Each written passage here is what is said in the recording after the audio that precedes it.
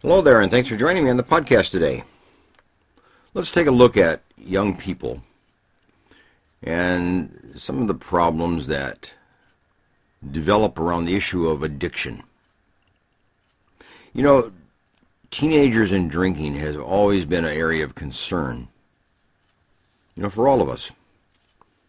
So there have been various ways of approaching the issue, thinking that if you can have more control by the parents, or more control in the home will reduce the alcohol addiction and the alcohol problems related to addiction. Well, some recent research published in the Lancet Public Health publication, it's a very well-known publication in the area of health, reported a study that is very profound. And although many of us have known this for years, this study kind of puts another nail in the coffin of the issue. Teenage drinking. It was always thought that if a teenager was offered alcohol in the home under the guidance of their parents, that teenager would be immune from addiction and would thereafter control their alcohol consumption at a reasonable level. Well, this particular study, they looked at teenagers who were provided alcohol in the home by their parents and compared them to kids who were provided alcohol by other people, teenagers and friends and older people, but not parents. So it was a parent-provided alcohol group and a non-parent provided alcohol group. Then they looked at the binge drinking of these kids several years later. And it's profound. The amount of binge drinking among teenagers who were given alcohol by their parents was much, much greater than the binge drinking among teenagers who were provided alcohol by other people. The difference was 81% versus 62%. In other words, teenagers provided alcohol, no matter by whom, tend to binge drink if they're provided that alcohol when they're young, and that's age 15, 16. But if they're provided that alcohol by the parents in the home, it's even greater, 81% will binge drink. Then they went on and looked at these kids in terms of, are they at risk for older year addiction? Will they become addicted, and will they have alcohol-related problems as they increase in age? And yes, the group that was provided alcohol by the parents had a much, much greater characteristic pattern of alcoholism and alcohol dependence. So the myth is broken. Parents, if you provide alcohol for your kids when they're young and when they're teenagers, you are inducing alcohol addiction. You are teaching alcohol consumption and alcohol addiction and alcohol binge drinking. And you are creating the characteristics associated with alcoholism. So it's a myth. Don't do it. Don't buy into that myth. Interestingly, the state of Georgia allows parents to provide alcohol to 16-year-old kids so long as the parent is present. So here we have a whole state which allows parents to give alcohol to kids and who are then inducing a younger population to become alcoholics later on in life and to binge drink later on in life. Now that's an oxymoron if you ever heard one. So it is not true. Don't do it. Don't provide the alcohol to your teenage kid just because you want to be a nice parent, or you want to be loved by your kid, or you want to be liked by your kid. It doesn't work that way. So don't get into that kind of a pattern, at all. Okay? Now, here's another study which is interesting about addiction. This happens to do with smoking addiction. Who are the smokers? Well, we know from our overall studies that the amount of cigarette consumption in America is decreasing. There's less smoking going on now than there was just 10 years ago. So we are making progress in helping individuals reduce their level of alcohol consumption. We're making progress in reducing cigarette, consumption among our population. But even though cigarette consumption is going down, who are the smokers? Who are the people who are prone to be the smokers and who are perhaps smoking at even a greater rate? Well, they're the mentally ill. One research study published in the Cancer Journal for Clinicians, the Cancer Journal for Clinicians, and a national health survey found that smoking among the seriously mentally ill, that's almost 30% smoke as compared to 13% of the general population, almost twice.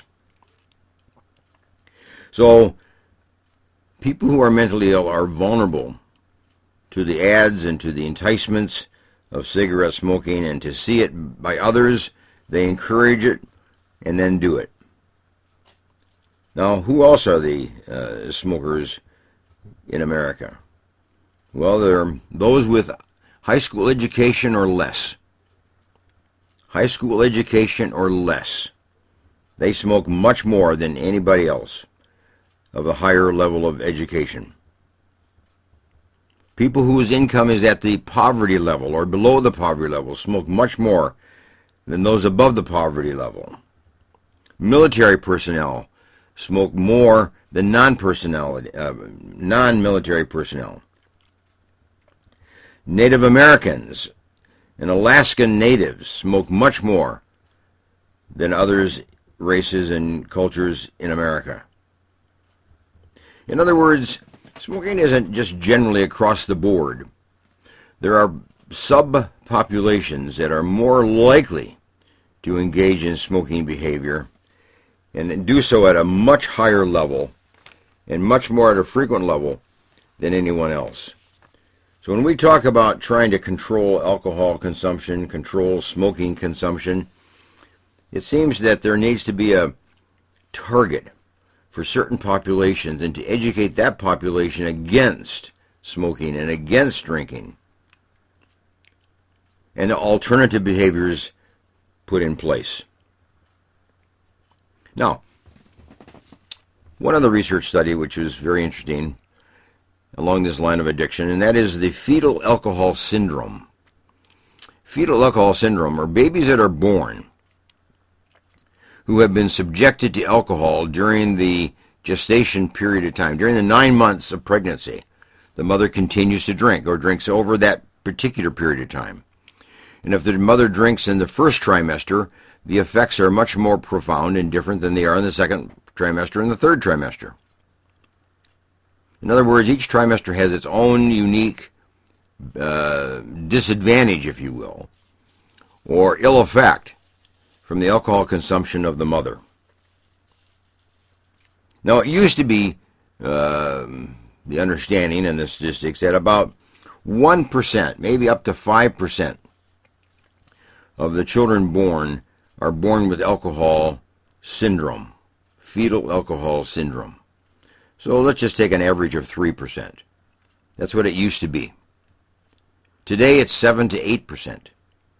So we're seeing a much greater impact of the alcohol consumption by mothers during pregnancy, and maybe some of this is even some of the other drugs that mothers take. Studies have not been yet done to sort out the effect of marijuana, the effect of cocaine, the effect of methamphetamine as compared to alcohol or compared to cigarettes.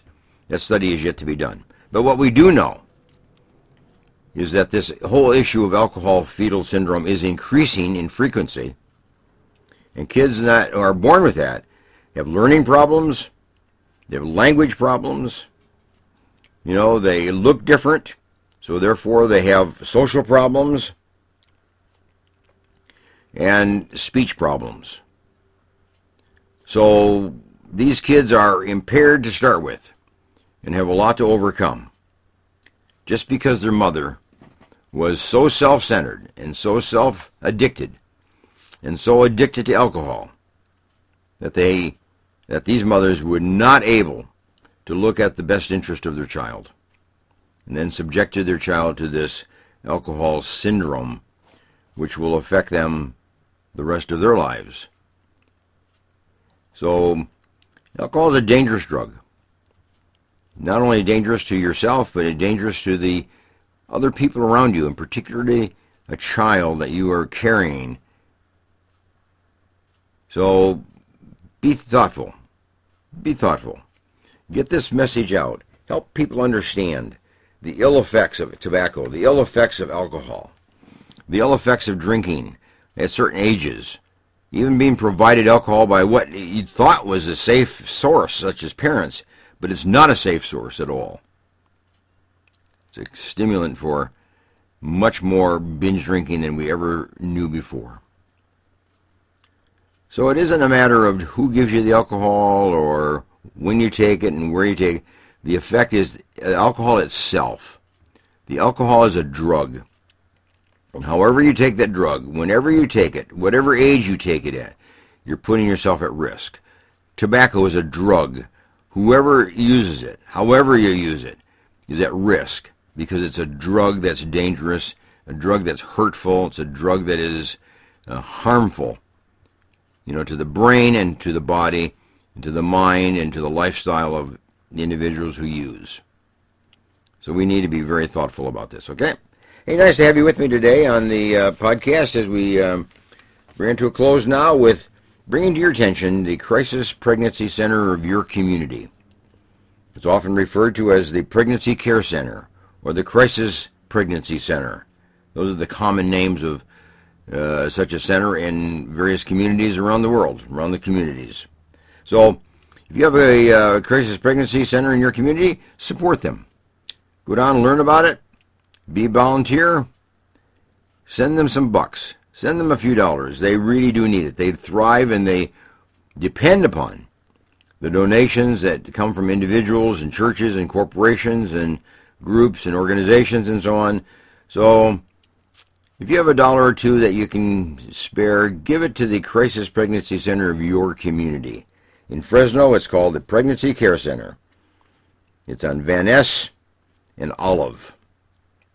So make yourself known and certainly be part of their program and support their program and help them develop their program because they reach out into the communities to work with young people who are primarily in a crisis point in life themselves by being pregnant.